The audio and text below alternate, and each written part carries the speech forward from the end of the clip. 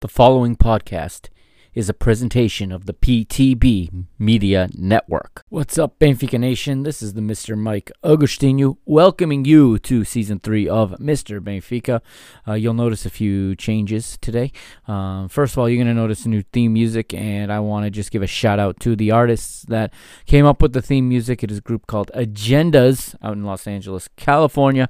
They are two guys from near me, from here in Boston. One of them, Jeff, I grew up with, and I played football with growing up, and he is a big Benfiquista. So I want you to go to their social medias, follow Agendas, all right? I have the links in the show notes. Please check that out and make sure you follow those guys. They're talented, and they've got some real good tracks. You go ahead and check them out. They've got all of their stuff. Their SoundCloud, their Spotify, everything is there. Instagram, check it out. They're very talented. I'm really happy to be collaborating with them, and I couldn't be happier with the finished product of this theme song. I hope you enjoy it. Now, before we get into the show, I just wanted to say that this show has already aired live on YouTube, and it is available on YouTube in its entirety already. Now, the reason I'm talking to you before the show today is because I am an absolute rookie at YouTube Live, and I had never used Zoom to stream live before.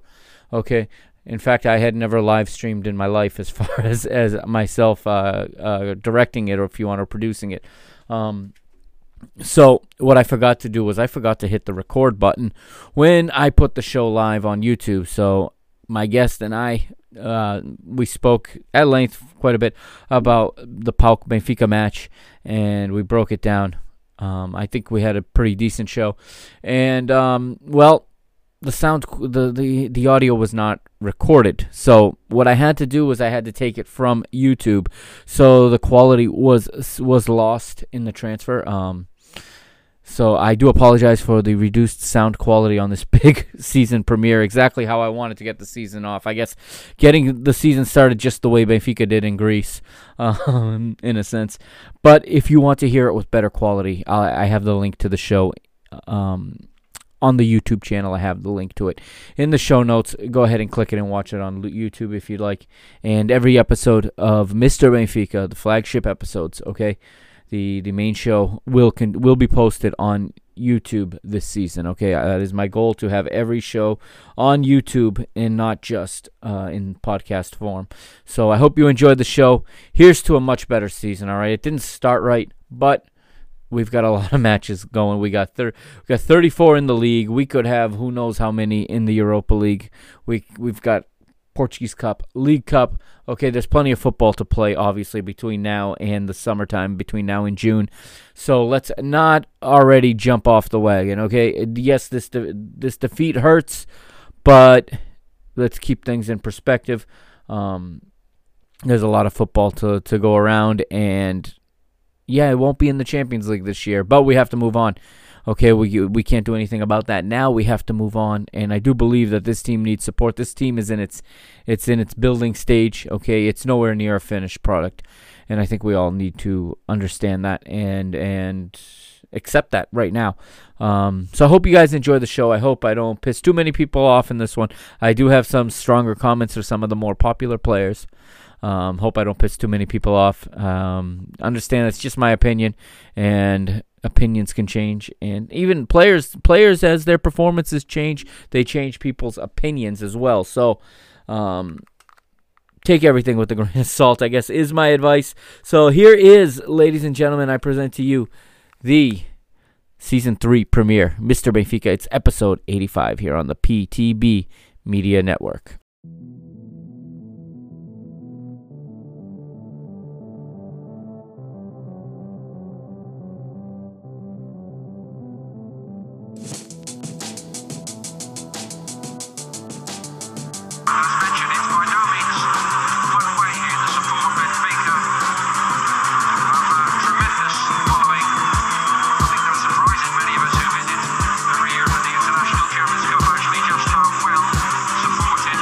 They are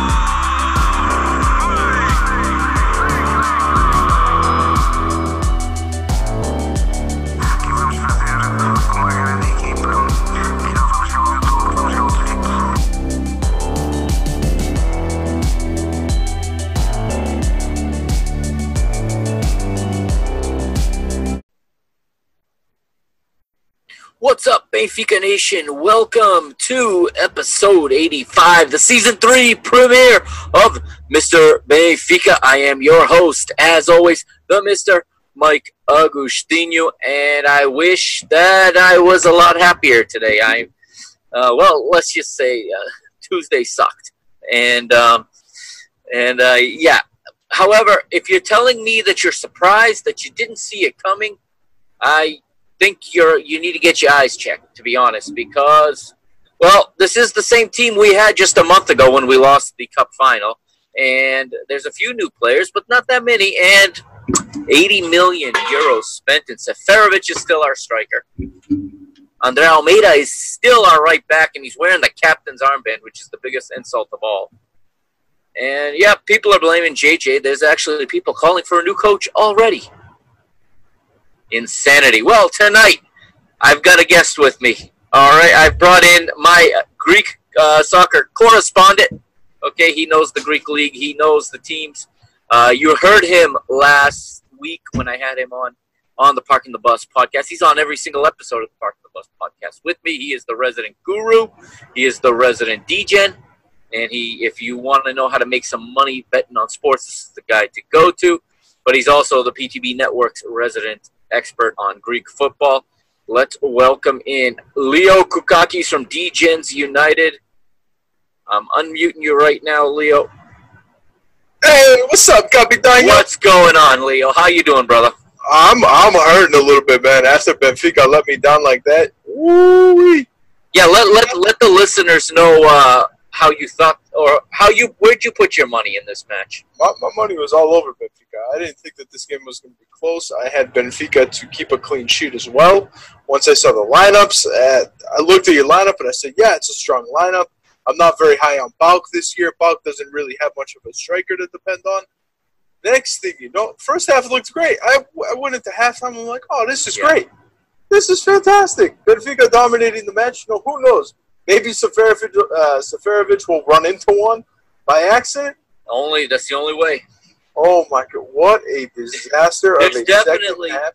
There are definitely two Seferovics. Okay, I'm convinced. There's one in training that must look like, a combination of Cristiano Ronaldo and Lionel Messi, because every single manager cannot help himself but to start this guy. And then there's the one we see in official matches. All right, in the preseason, I think we saw more of the training Seferovic, and now when it's for real, we saw the one we know. Now, to be honest, Seferovic, I understood why he started. Okay, he started because JJ wants to play a high-pressing system. Carlos Vinicius doesn't bring that for you. We don't know enough about Darwin Nunez yet, so he went with what he knew. And for 30 minutes, we were playing exactly how the manager wanted, how we want them to play, but they don't have enough in the tank yet to play like that all game, and I think they lacked some intelligence in pacing themselves in this game. Yeah, I mean, just overall, it's just I still can't get over Seferovic. I mean, it really comes down to that for me. If couple months ago, really, we were talking about Vinny, and you were telling me that the owner thought he was, or the president, whatever, believes he's worth $100 million. Yeah, he does. And you send out Seferovic? I don't understand. It doesn't make sense. This is a fantastic graphic. This is brand new right here. I dig it. I'm going to have you read the 11 starters for Pauk, Leo. Yeah, so in goal they had Zivkovic. Younger Zivkovic. Then they the other Zivkovic. We'll get into the other one soon.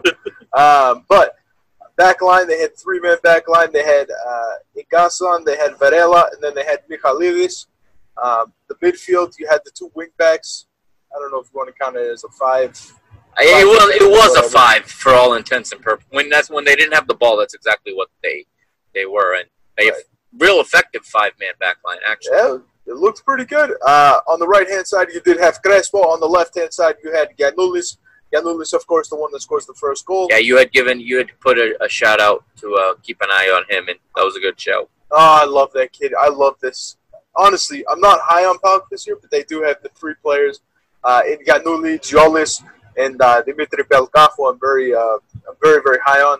They have your African midfield there with Schwab and El Kaduri, and then up top you have Dimitri Pelkas as the center attacking mid, And then up top, you have Akbom and Ziolis as well. It really played more like a 3-4-3 most of the match, though. It wasn't necessarily Pelkas playing in the middle. But yeah, that was the starting 11 for PAOK. All right, I'm going to scroll down here, and we're going to see. Can you tell I'm new at this YouTube stuff? That's why you go live during the Celtics, man, when everybody's watching the Celtics. That's right. That was exactly my intention. Now that you brought that up, that's how much Tuesday sucked, all right? Because first, Benfica lays an egg here, all right? Then my boy there, Dennis Paiva, loses on the UFC, all right? Straight out of East Providence, Rhode Island, Portuguese-American kid, loses a decision in the UFC Dana White Contender Series. And then lastly, the Celtics did what they did, and I was heartbroken. I've been pissed off ever since. But Benfica go in there in a change, a bit of a change.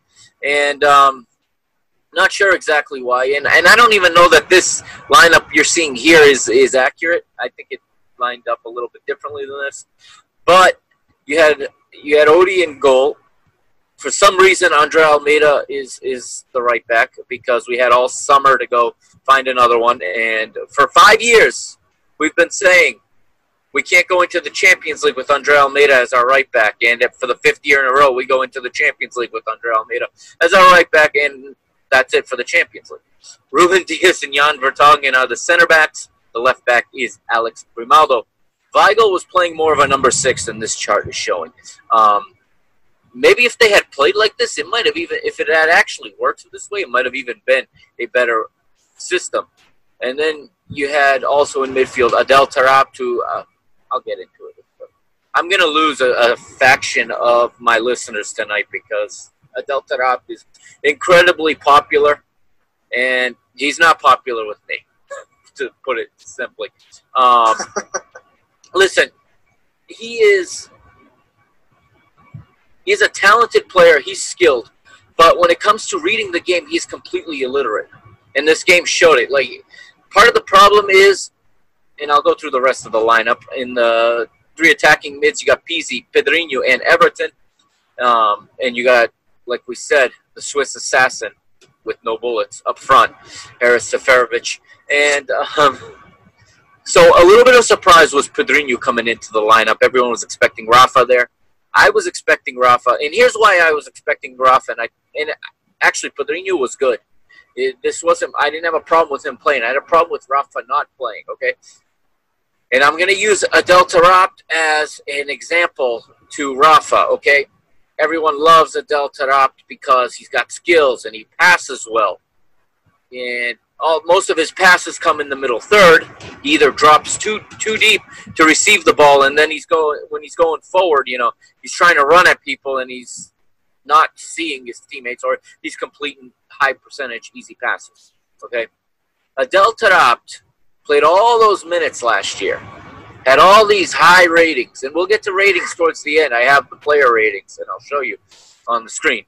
Adel Taarabt typically does well in those categories. Adel Taarabt had 1 goal and 1 assist last season.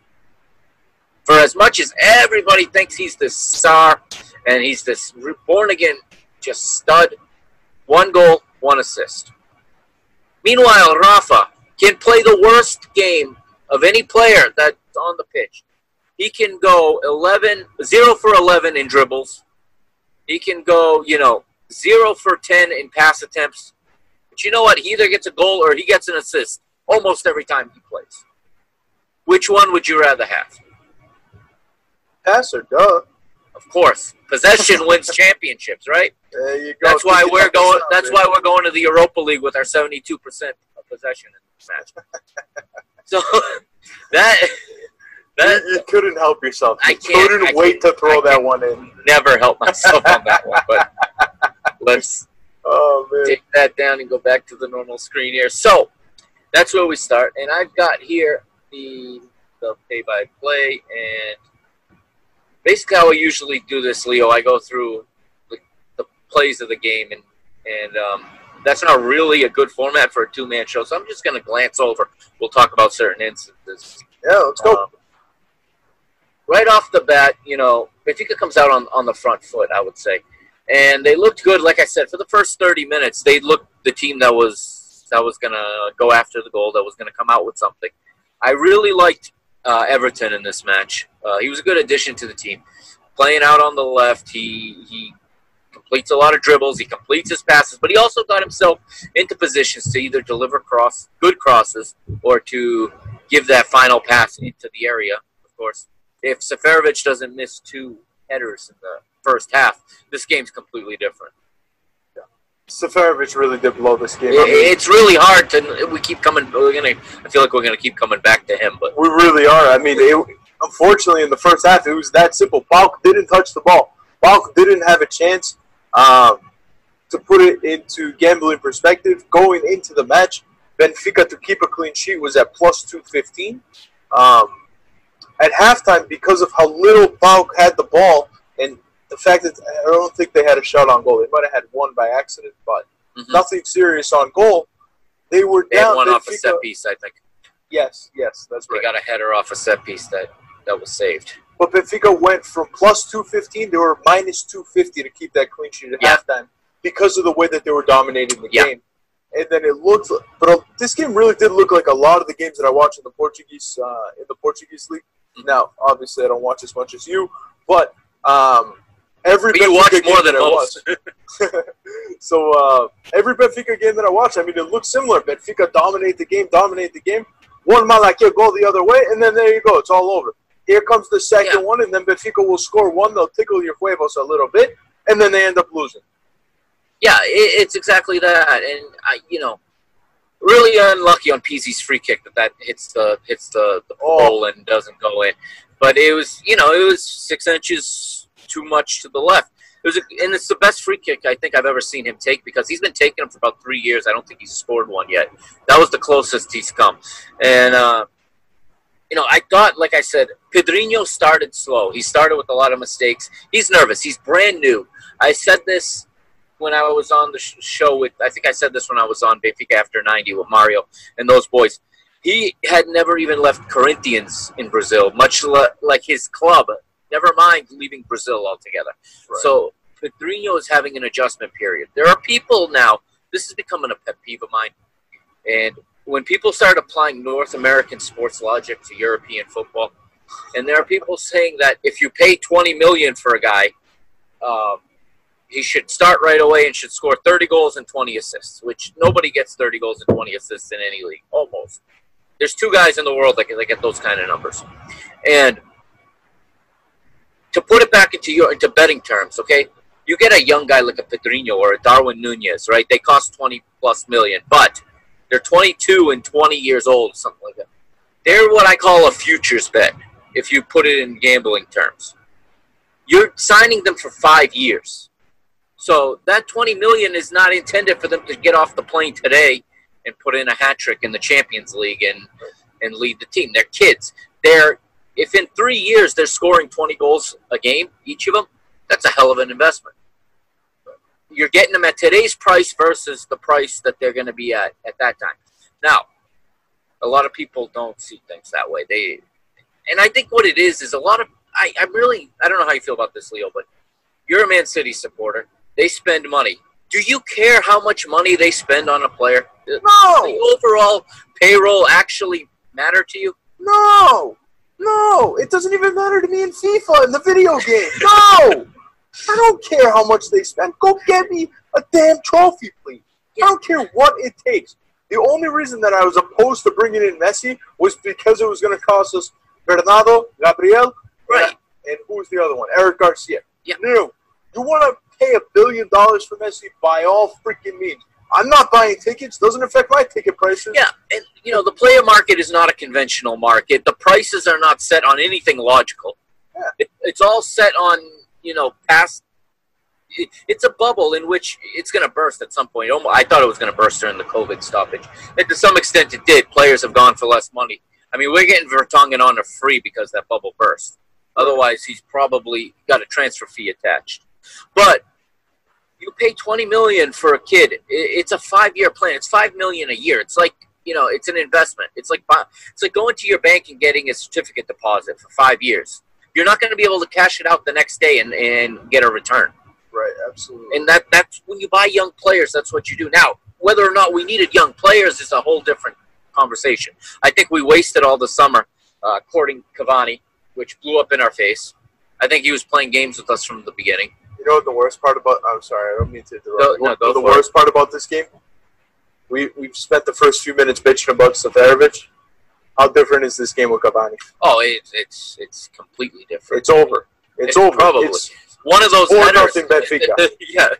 All this game needed for Benfica was the first one. Okay. Oh. Now, Abel, the manager of PAOK, knows Benfica very well. He knows Jorge Jesus very well. He'd never beaten him before. Okay, or he's never beaten Benfica, excuse me. He's beaten Jorge Jesus, I think, 3 times in a row now, maybe 4. When JJ was the manager at Sporting, he lost to Abel a couple of times. He did exactly what I kind of expected him to do. One, because he's a Portuguese manager, and this is what they're strong at.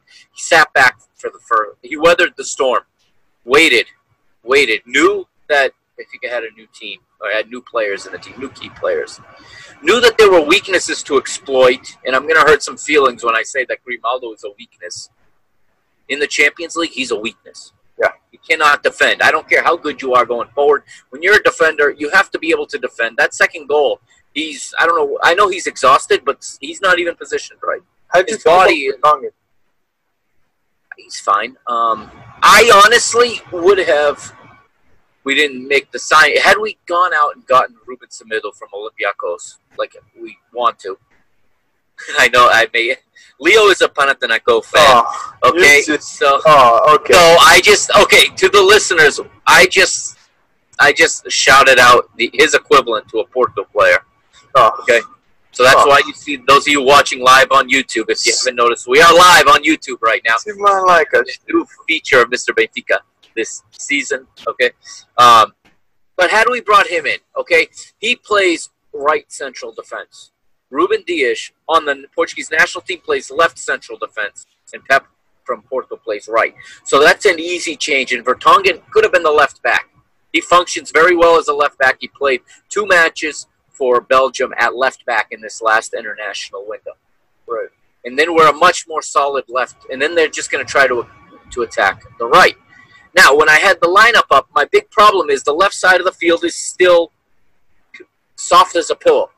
Grimaldo, you got Grimaldo, you got Cebolinha, Everton is his name, his nickname Cebolinha. He's a great player going forward. He's not a midfielder that comes back in defense. Okay, you also have on the left center mid Adel Taarabt. Now, if I'm Abel Ferreira, excuse me, I'm attacking down our left. You're right the whole match. I'm making them make a substitution, essentially, or pull somebody else out of position. Right. Because that side was an absolute highway. It's a freeway. Granted, the first goal comes from the other side, but I saw that, and I said, I'd lost all confidence once I saw the starting 11 because there was no steel in there. You're going to play a Greek team in Greece. They want to fight. They're not going to go down easy. They're going to fight.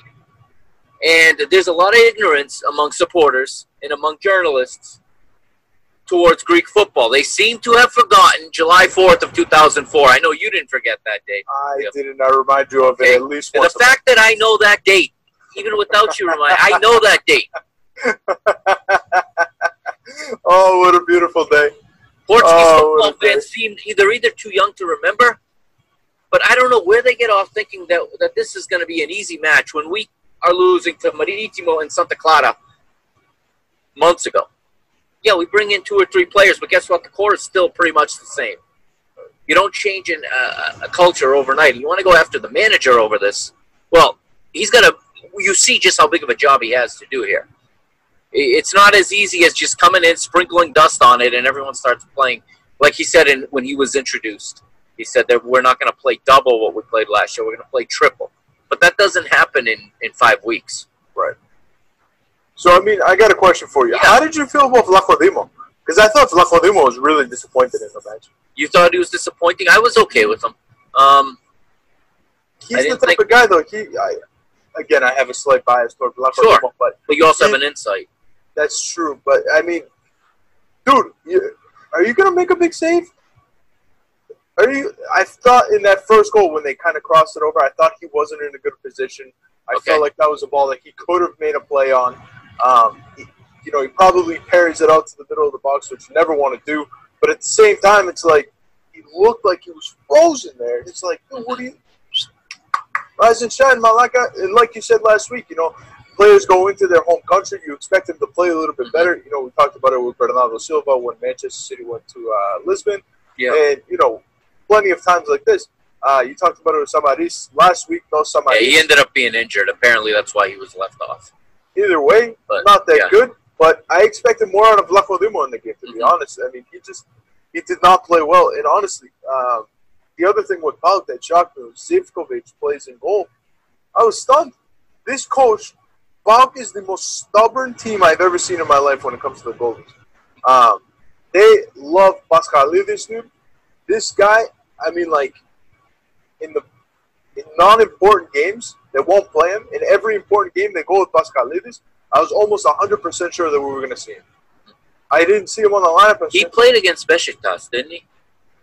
I thought the scouting report I had showed this Zivkovic playing in that previous game. Possibly, but generally speaking, it's like a Generally speaking, he's not. He's usually the League Cup goalie, right? Yeah, I mean, he plays in every big game. He only plays in the big games, the derby Right. the big ones. He will only play in those big games, and it's like a running joke in Greece. And then he turned out to be the national team goalie for a little while, and we're like, what the hell's wrong with this dude? But Zivkovic, really good game out of him. And I think he had good saves. Last season, I said this about Benfica. The analytics site that I use, and I'll bring it up a little bit later, every time we play somebody, their goalkeeper is their man of the match. And I figured this out towards the end of the season. And guess who the man of the match on the Pauk side was? Zivkovic. So, I could be wrong about that, but I'm guessing. But what happens is we shoot right at goalkeepers, and they rack up saves. And in an analytics sense, they get great ratings. Goalkeepers love playing us because we hit them with our shots. First half, we had a couple good shots, right? Edrinho has one that forces a save, but it's right down the middle. It almost, went up and dipped under the bar and over the keeper, but it's still, the goalkeeper didn't have to move much from right to left to make the save. Right. Everton, same thing, had a good effort. We had the headers that were missed, but we keep shooting right at the goalie, or we miss the goalkeeper, or we miss the goal, I mean. And then we see, I guess we can fast forward to the second half. We see the goal that Pauk scores, the first one, right? I love those kind of goals, and here's why. And here's what irritates me about Benfica is once we need a goal, we start rifling crosses. We got away from it in the beginning of the match, right? We were shooting from the outside, which we didn't do all of 2020 until this preseason. We never shoot from outside.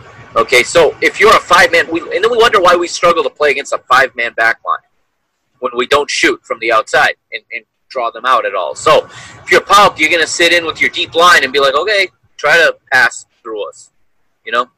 Keep trying. Oh, you're going to cross it for your one forward, Seferovic. Okay, good luck with that. We got five back here. Even if it gets to him, he's not doing anything. Exactly. They scouted. I thought that the Pauk did a great job scouting Benfica because they weathered they knew they were going to come out strong. They were ready for that initial burst because in the preseason they've done that every match. They come out with that burst and then they die down because they're not fit to play like that for a long, for an entire match. They should have been, I think, a little bit more wise playing on the road. But we were undefeated in the preseason. There's your first problem. And the confidence was high, and we came out with a very, very offensive-minded lineup. There's literally the only defensive players in that lineup are the two central defenders. Okay? They're the only two guys with real defensive qualities. We didn't even we only listed one other defensive player on the subs bench, which was Gilberto. And what would have happened was he was going to come in if a defensive substitution had to be made. Almeida was going to move either to the left or to the center if needed. But we came out with an overwhelmingly attack-minded, on the road no less.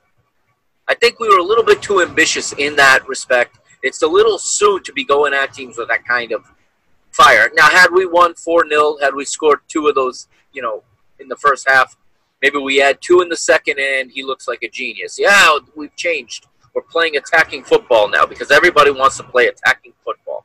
I literally believe that fans would rather lose 5-4 than win 1-0 half the time. Yeah, I mean, Manchester City kind of sort of has been playing the similar way for many years. I hate that style. Again, I'm Greek. I greatly prefer the 1-0 stuff. Give me great defense. Give me everything possible. Yeah, that's just my style, man. At one end of the pitch, you got us right trying to serve one forward, crossing it, right? We're not gaining the end line.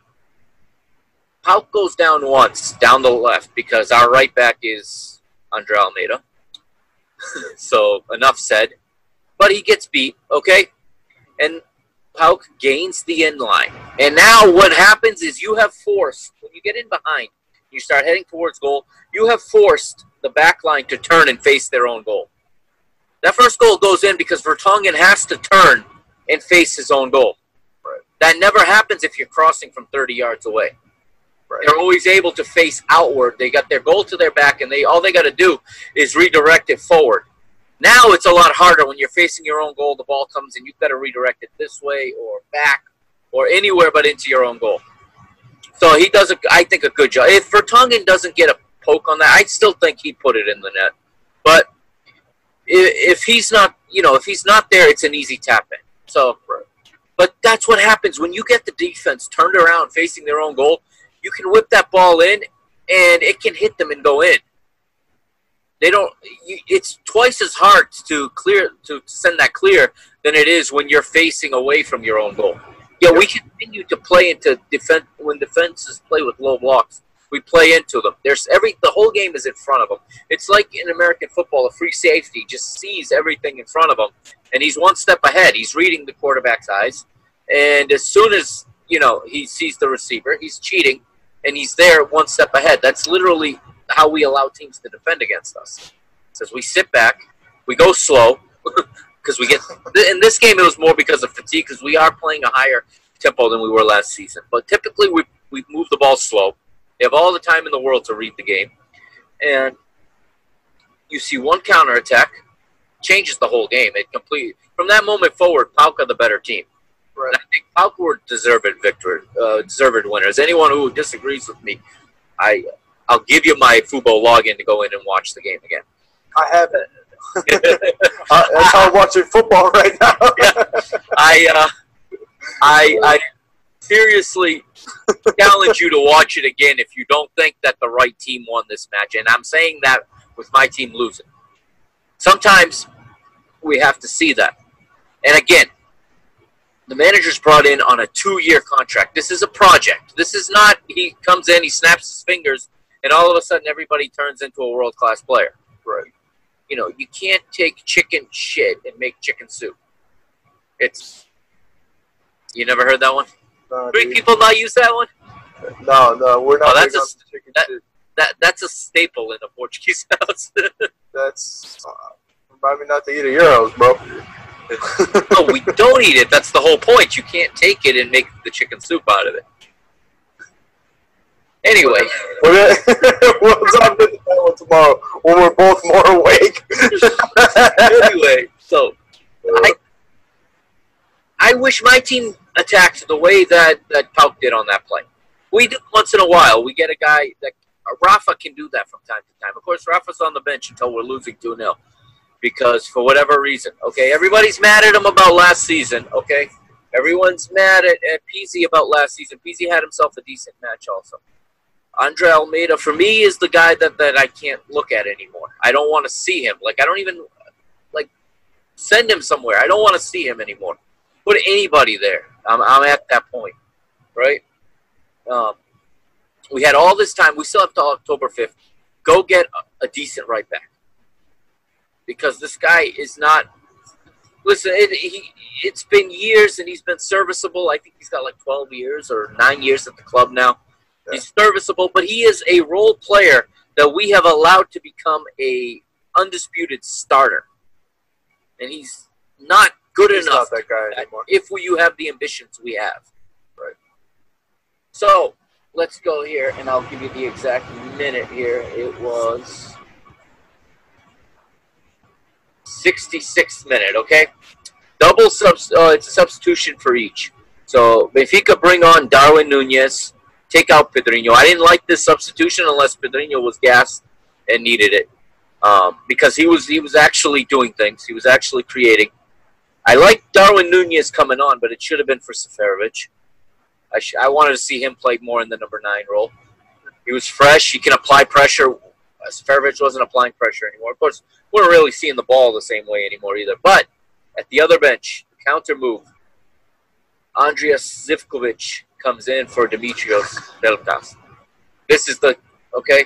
Now you are the betting guru. Was that not a layup of a bet that he was going to score in this match? Honestly, I saw him come in. I was like, oh. I knew it. I knew it. You know why? This happens all the time. Luka Jovic, Renato Sanchez, these guys, Angel Di Maria, these guys, when they go to another team and they play us, they score on us. It happens every time. I watched it. I'm like, no, they're not going to do this. Oh, yeah, they did it. And then, did you see the celebration? He didn't celebrate, yeah. Forget about not celebrating. There's which is hilarious. But this was hilarious because here is this guy who's been outcast as a bad apple in the team, and we spent 2 years trying to get rid of him. And then in that lack of goal celebration, he showed more respect for our club than our president shows on a daily basis. I mean, like, it epitomizes everything that's wrong at our club. Not even a smile after scoring. No, like, you know that felt really good for him, and like. But he played it off like goal. I'm so sorry, dude. He literally played it off like he was sorry, hands up. And just not even a freaking smirk, like, dude. No, he played our board like a fiddle for the entire time he was here. He was our highest wage earner before we let him go. Yeah, we signed him out of the U20 World Cup. And he was going to be the future, right? And for whatever reason, now we talk about Seferovic. We've had 4 managers who cannot take him off. We had 4 managers who won't play this guy, who's talented. He shows that he had a little run there at the end of 2018, second half of that season, where him and Krovinovic played together really well for the second half of the season. We came up short that year, but it looked like that was a tandem we could build on for the next season. It didn't pan out past that point, but he's definitely a talented player. And I mean, at the age of he's like one of the youngest to ever play for Serbia. I think he debuted at like 17 on the national team. Yeah, he's super young. And then the guy you alerted me on comes on 3 minutes later. Karol Swiderski comes on for Akpom. Akpom sucks. That dude was terrible. But you told me they liked this Swiderski kid last week, and he came on. I thought he was pretty good also. We finally make the substitute. So JJ is the 3rd manager now in the last number of months that loves to switch strikers for the sake of switching strikers, because we bring on Carlos Vinicius for Haris Seferovic. Not a bad switch, but like I said, Seferovic should have been off already. And you're getting 2 different kinds of player. You're completely changing the makeup of your attack. And you're bringing on Vinicius, who is, yes, last year's Golden Boot winner, but has struggled all preseason to play in this system. He's struggled to be the type of striker that this manager is asking for. And shortly after that substitution, 3 minutes later, it's another counter. And let me tell you, I saw this coming. Because I see Zivkovic cutting in. You know, he's going down the right with the ball on his left foot. I see Grimaldo so winded, trying to get back. He's literally walking, and he's not even positioning his body. He's standing straight up like a touch to either side beats him. It's as if he's never had to defend before. Zivkovic, who probably did that to him in training plenty of times when he felt like it. What I understand from Zivkovic, when he feels like it, he does things like this. The matter of getting him to feel like it. That was another one I looked at. I thought Vlacho Divac should have at least gotten closer to I it. thought he might have, I thought maybe, because where else was he going to shoot that? Yeah. I mean, that's 9 times out of 10, that shot's go into the near post. I mean, if he curls it into the top 90, heads up, all right, bro. Yeah, exactly. So I would agree with you there. I thought maybe he could have done a little bit better there. From what I read, he's not the manager's favorite goalkeeper. He's the one we got right now, but he's been frustrated. Send him back. Please? Oh, come on. Oh, now you got my hopes up. I don't know. It sounds like he's not the biggest fan of him, which, having watched him play, 72 matches now for Benfica, 75 matches, I like him. But I think you're right. He has a ceiling, obviously, and he's not as good with his feet as this manager likes. And I think that's the big standing point is he's not as good with his feet. And be like Manchester City. Go sign Claudio Bravo for $40 billion and not play. Yeah, I mean you can always try that. So we're down 2-0, and now we get Rafa Silva, the fastest player on the pitch, comes in for Adel Taarabt, who had a miserable game. But, again, I don't think I guess I'll get to this now. This is where some people might want to stop listening because this has been building in me. But I'll try to keep it friendly. Let it out, Capitano. Let it flow. This guy's got skill. This guy is the football equivalent of an and one basketball player. He's got the foot. He should be doing freestyle videos on YouTube. He's got the skills. The problem is he's not a midfielder. He's not a forward.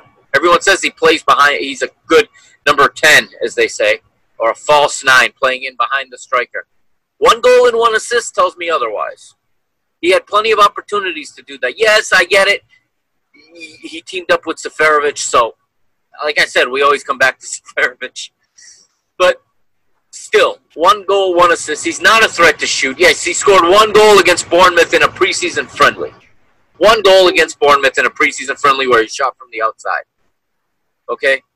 That does not mean he's suddenly a threat to shoot from the outside. A player that wants to be that guy. He likes to play in between the lines. This is another problem. This manager wants that center mid to be a box-to-box mid. Neither he nor... I think Weigl can be that, but he's not being asked to be that right now. And if Weigel's going to be that, someone else has to play in the hole, which is what I think should happen, but that's beside the point. So we lose all shape with this guy in midfield. He does not. When we don't have the ball, we go down to 10 because he doesn't understand where to be, how to read the opponent. He doesn't know how to pressure. He runs full speed at people rather than angling his run when he presses. So he gets booked every other match. He got sent off against friggin' Bournemouth or against Rennes, one of those teams. It was Bournemouth. He actually was suspended for the last friendly of the preseason because he got sent off for a late tackle because he doesn't know how to tackle. Yeah, he hustles. You know what? That's not enough for me. If it's and the same people that want to criticize, a Franco Cervi that can also, I think, who should have been given an opportunity in preseason to have a solid run at left back because we don't have another left back. We played Nuno Tavares, the kid, the whole preseason, and then we bring in a half-strength Grimaldo when the game matters. I don't know why, okay? I guess we think that, again, people are going to get mad at me. The reason Grimaldo is still at Benfica is because he's not that good. He would have been sold if he was as good as people think he is. Don't talk. There was 3 seasons ago, talk of him going to play for Pep at Manchester City. See? You see what I mean, people? That's a Manchester City supporter right there. Well, he wouldn't even fit the third string, fourth string. And granted, he was much better then than he is now. But this guy, he's going to be he's another Andre Almeida that's going to be here forever because he's on high wages, and we got who's going to take it on. He cannot defend year after year after year.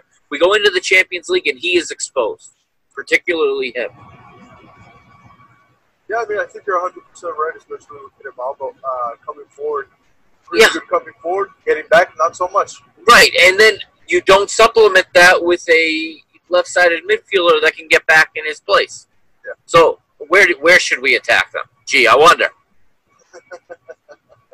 Yeah, especially when you're going against teams with the quality of the ones in the Champions League. Oh, yeah. Forget about it. You have no chance. I don't know where Benfica fans get the notion that we are a Champions League club. We have been an embarrassment in this competition 3 years running. Was it 3 years ago? We were the first Portuguese team in history to get 0 points in the group stage of the Champions League, okay? This is true. Yes, it's sad. So all of a sudden people are mad because we're going to the Europa League. Yes, we lose out. Here comes the money again. People think it's their money. And I guess in fairness, people are club members. They pay club dues, so some of the money is, yes. But stop with the money. This is not an American sport with a salary cap, first of all. You don't have cap space to free up. You don't get extra cap space because you go to the Champions League. Yeah, you get a bunch of millions. Now we probably have to sell a player.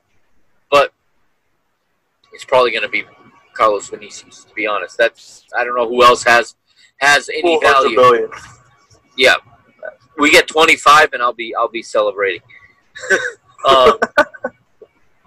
But that's what this means. This means we have to sell a player. However, from a football perspective, a playing perspective, put away the financials. Okay? We have way too many financial experts out there. You know, self-proclaimed. And look at it for a second. How is this team ready to go play in the Champions League? We're going into a Europa League where some people now think we're the favorites, which is also ridiculous. Really? Because you got Roma and you've got... You will have... Overrated. Okay, fine, but they're better than we are right now. No, I like Benfica. I would 100% go with Benfica as the favorite here. No questions asked. Entire Europa League, you put in Benfica as the favorite. Out of the teams that are in there right now, I know that the third place teams are going to get in for the Champions League. Out of the teams You that are would in put there, Benfica above Tottenham right now? oh yeah, Oh, I don't think so. oh yeah. And I'm going to tell you why. Last week, I'm going to tell you why I don't rate them right now. I think we can fix this problem and we can be among the best. But right now, we have one of the weakest, softest mentalities. You saw the way we crumbled when we went down a goal in this match. it's true. We have such a weak mentality, and it comes from a lack of leadership. Hoping Vertonghen helps with that, but I'm sure there's a language barrier there right now. That's the problem with going to get experienced foreign players, is there is a little bit of a language barrier. The only guy who has no language barrier never plays, and that's Samaris. He's perfected the Portuguese language. You should see it, man. I mean, it's so frustrating because on the pitch he doesn't play enough, so he's obviously not playing well. He hasn't played well in a long time because he hasn't had minutes. And maybe he's not that type of player anymore. But he brings so much off the pitch. But that doesn't get transmitted when you're watching from the 32nd row every match. Although, last season, I swear he was the only one that cared. There was the match we drew 1-1 at Famalicão that meant that Porto could have been champion that night. Our Nimrod coaches are high-fiving because we got a point on the road. And Samaris is up there fighting tears because he knows that's it. Even though we were 8 points behind, it was never going to happen until it was mathematically possible. That guy he believed, or he at least, pushed, and you could see him suffering like a fan when we were playing poorly. And I don't know, there's a place for that in the team for me. You make a place, in my opinion. We having a volume issue? Oh, you hear me good? Okay. Yeah, you're low. I don't know if... This is the beauty of going live. No, you're pretty low.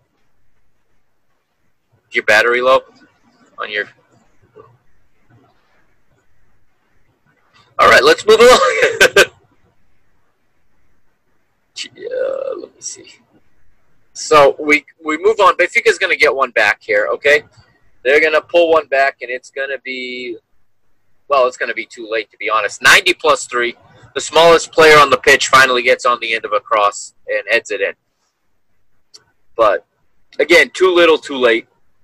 I talked about what I thought. I thought, again, that PAOK came out with a perfect game plan and executed it to a perfection. It's my personal opinion.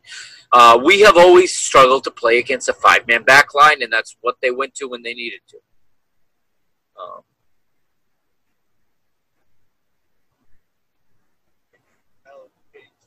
Oh, you're coming back. Good. Comfortable to, you guys went from comfortable to crumble. Literally crumble. We literally crumbled. So let's take a look here. I'm going to bring up the player ratings so we can discuss this. So that's fine.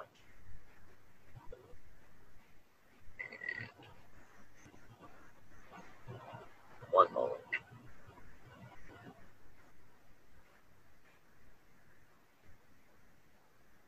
This old laptop still has a little bit of juice in it. All right, so the player ratings are loading up. There you see it. And of course, this internet is nice and slow. There we go. So there's the 2-1 result. And now we'll start with the ratings for the PAOK players. And these are cool, Leo, but this in the Champions League, it's missing the expected goal stat, which is one of my favorites because it really tells the story. Right. But it looks like it's missing it here. But let's start with PAOK. So I was wrong. Ingeston was the man of the match for PAOK. You see a 7.2 rating there. Zivkovic had a 6.3. Who do you think was the best player for PAOK? For me, the best player for PAOK was definitely Ziolis. I'm a huge fan of Zioli. I just think that he brings something extra to PAOK. 18 years old. He's going to continue to get better. I really, really like this kid. I think that he has a huge future. He had minimal opportunities to get through, but he was able to create a couple chances. He was able to settle the game down when PAOK needed it the most. I love Ziolis. Yeah, and that's a pretty hard job to be a wingback in a 5-man back line because you got to do both jobs. You got to get up and down the pitch, and he did a very good job attacking and defending. I liked him. I liked, where is he? I liked this guy here, Pelkas. He got a low rating, but I liked him in this match. I liked the little things he did. The analytics sometimes are based on statistics, and not every player's job is a statistical one. You can see the defenders are the highest rated players. They had clearances, they had steals, they had tackles. They're going to take the high ratings. I'll just go down. Zivkovic, 6.3. Crespo, 6.1. Ingesson, 7.2. Schwab, 6.2. Varela, 6.2. El Kadori, 5.6. Mikalidis, 6.0. Giannulli, 5.8. You could pronounce that one there. Giannulli. The TZ? Ziolis. Ziolis, thank you. 5.7. Pelkas was a 4.4, and Akpom with a 4.9. But Zivkovic off the bench, you see here, 6.2, and Swiderski's 4.3. Considering he only played 30 minutes and the way that the analytic works, that's a heck of a rating for Zivkovic. Now you look at Benfica here. Odie had a 5.1 rating, which is, you said you were disappointed in him. That's not a great rating for a goalkeeper that, had some action. You see Andre Almeida is a 5.8 on the right. Ruben Dias has a good 6.5. For Tongan, a 4.9, but I think that's weighted heavily because of the own goal. Absolutely. You take away that own goal, and I think he's probably got a pretty solid game. Grimaldo, 5.1, so he was worse than Almeida, which, says it all.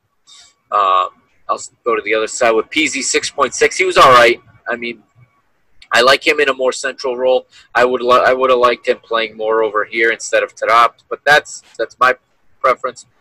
And you already see this image gives a different lineup than what the Google image we looked at in the beginning showed.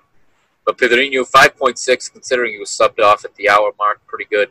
Weigl, 5.9. He had something there is it seems like Weigel is stuck in a role right now.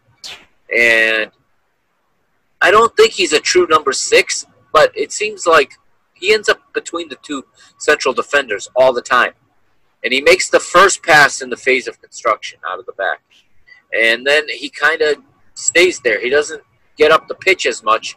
I'm the manager when he wasn't our manager, was on television in Portugal last year after he finished winning the Copa Libre with Flamengo. And he was rating different players. And he said that Weigel is something very special, but there's still tweaks that needed to be made. And he said he knew what they were and he wasn't going to tell, just in case. So he was already kind of plotting his return, I think, at this point. And I think Weigel would be better further up the pitch, personally. Connecting passes. He's got decent vision. Sometimes, people will point to his mental game. He thinks the game twice as fast as his teammates, and they make him look bad sometimes. They're not on the same level with him, which happens sometimes. And I feel like he might be better served being further up the pitch, finding, our attackers, our dangerous guys. Taarabt was given a 5.8 here. Again, he does things like complete dribbles, complete passes. He's going to get a good rating. Problem is up here where it matters is we got the wrong number. So at the end of the day, that's the stat that matters. We got Everton was the man of the match overall according to Goal Point here, this technology, 7.7. And I'm going to scroll down here and show you. They got a heat map for him right over here. So you can see where Everton plays most of his football right here with the heat map. And this is cool because I've talked about the heat map on the podcast. I've never showed it to you because this is the first real video podcast episode. But you can see in the attack, he's here all the time. And you see the yellow is even hotter. He shot from this spot probably 2 or 3 times. But you see he doesn't get in here where that PAOK goal came from. This is where I would like to see him, because then that ball comes straight across like that. But what it says there, Leo, it says shots were 2, on goal 1. Dangerous chances created 2. He had 4 passes for a shot. Okay, so 4 times he set somebody up with the goal scoring opportunity. 87% pass efficiency. He was 5 of 10 on dribbles. He had 2 steals and 3 interceptions. And then we got the stat line here. Total shots, PAOK 8, Benfica 16. Shots on goal 2 to 5. Actions in the opponent's area. This is a new statistic they didn't list last season. Benfica, 36 actions in the other team's area. That is a lot of time spent in PAOK's penalty area with very little to show for it. I like that statistic. Here's one we always lead with. Corners. We just continue to rifle corners and get nothing out of them. And here we go. My favorite stats are coming up. Oh, baby. So pass efficiency, 86%. That's fine. That's where it should be. But you see, PAOK only had 65%. PAOK clears the ball. That's not a completed pass. You can have a lower efficiency. Vertical passes, PAOK has a 44% efficiency when they're passing the ball forward. We have a 72% efficiency passing the ball forward. There is no reason to have only gotten 1 goal in this match. Yeah, it tells a story, but it also tells that, look at this right here. We're going to the Europa League with 71% possession. Like, I wish, honestly, that we had a heat map over here for possession to see where it is. It's before this line here. If we're attacking this goal, our possession is here and back. I guarantee it. And PAOK only 29%. They didn't need the ball. They scored when they had the opportunities. We need to be more efficient. At the end of the day, that is what matters. You need to be more efficient. So that is the stat line. All right. You have anything else to add, Leo? I got nothing, man. Just tough defeat for you guys. Very upsetting to watch. Very tough on my pocket. My pocket still hurts. No problem. We'll get over it. But yeah, overall, just really disappointing performance from Benfica. But hey, Greek League is more than happy to take the coefficient points if Pau can take care of business. So hey, I could have a whole episode on what I think about the coefficient points. I bet you could. I guarantee I know the answer to this question, but in case people think we're the only ones, are you rooting for Olympiacos in the Champions League? Absolutely. Yeah, so you think the same as I do for the coefficient points? No, absolutely not. Don't care. I would be happier with no Greek team in the Champions League rather than just Olympiacos in the Greek. Exactly. Why don't you tell the listeners we got a new sponsor, both of us do. I explained last week that we are now in business. We are the PTB Network. Your show, right. DGens United, this show, and the Parking the Bus podcast for now. It is the PTB Network. We got a new sponsor, don't we? Yeah, we do, over at Better Than Vegas. These guys are excellent. These guys are creating a sports betting forum. They have been absolutely spectacular. You're going to see your boys' pretty face making picks, explaining why we make the picks. Some brand new adjustments coming on both of our sites as well, hopefully in the coming days. I know I have something on my sleeve that I'm pretty pumped up to roll out this weekend, so be sure to check out dgensunited.com. You guys are going to see a lot of improvements there.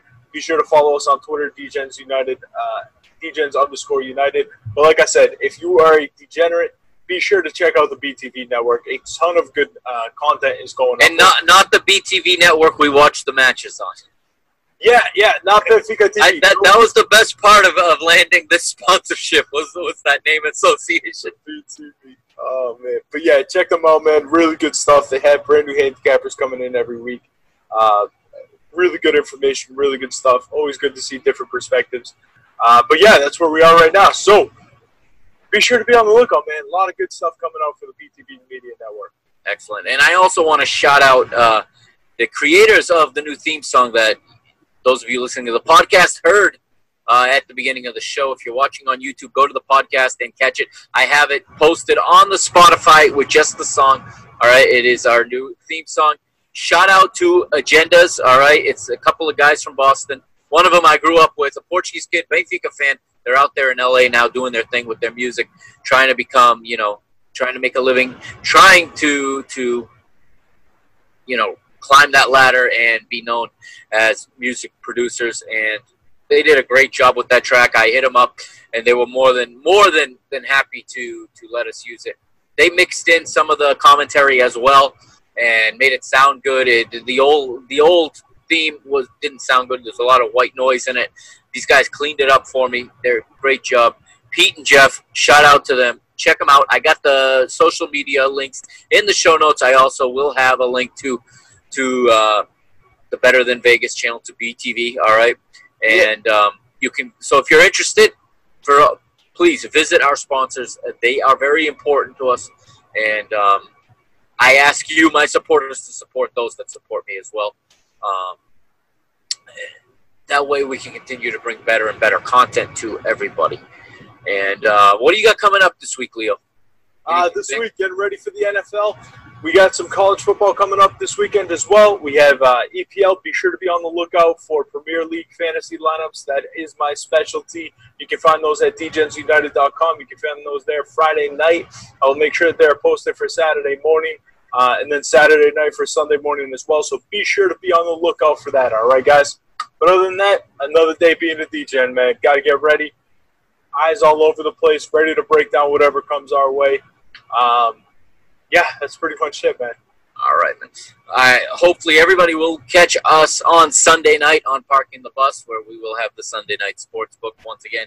So make sure you go over to the Parking the Bus channel. I will most likely post it here on this channel as well. But I really need you guys to go over to the Parking the Bus and check out some of the stuff there. All right, that's going to do it for this week. I want to thank everyone for joining me. Thank you, Leo, for coming on at this time. I know it's a weeknight. It can get late. You've got a money riding, and I know the Celtics are on. You've got other things going. I know you got other sports going on right now. American rugby, baby. American rugby, as I call it, is on. So thank you again for taking the time out to join me here. And maybe if we catch a Greek side in the Europa League, we can have you back on again. Yeah, sounds good, man. All right. Thanks, Leo. And everybody else, thank you for listening. This has been the season premiere, season 3 of Mr. Benfica, episode 85. I will catch you sometime, most likely Sunday. Remember, Benfica play Friday afternoon. The match is on Gold TV here in the United States. The contract was renewed, as I reported a few weeks ago. So find it, check your local listings, all right? And I'll be reviewing that match back in the solo format on Sunday, I'm going to guess. Maybe Saturday, but by Sunday night, it will be up before the Park on the Bus podcast. Thank you, everybody. This has been Mr. Benfica. I am the Mr. Mike Agustinho. Don't forget to follow me on Twitter at Benfica Mister, and I'll catch you next time. Carrega Benfica, Força Benfica. Let's pick our heads up. We got a whole season ahead of us, all right? There is probably 60 more matches to go. So let's one match at a time. Let's do this.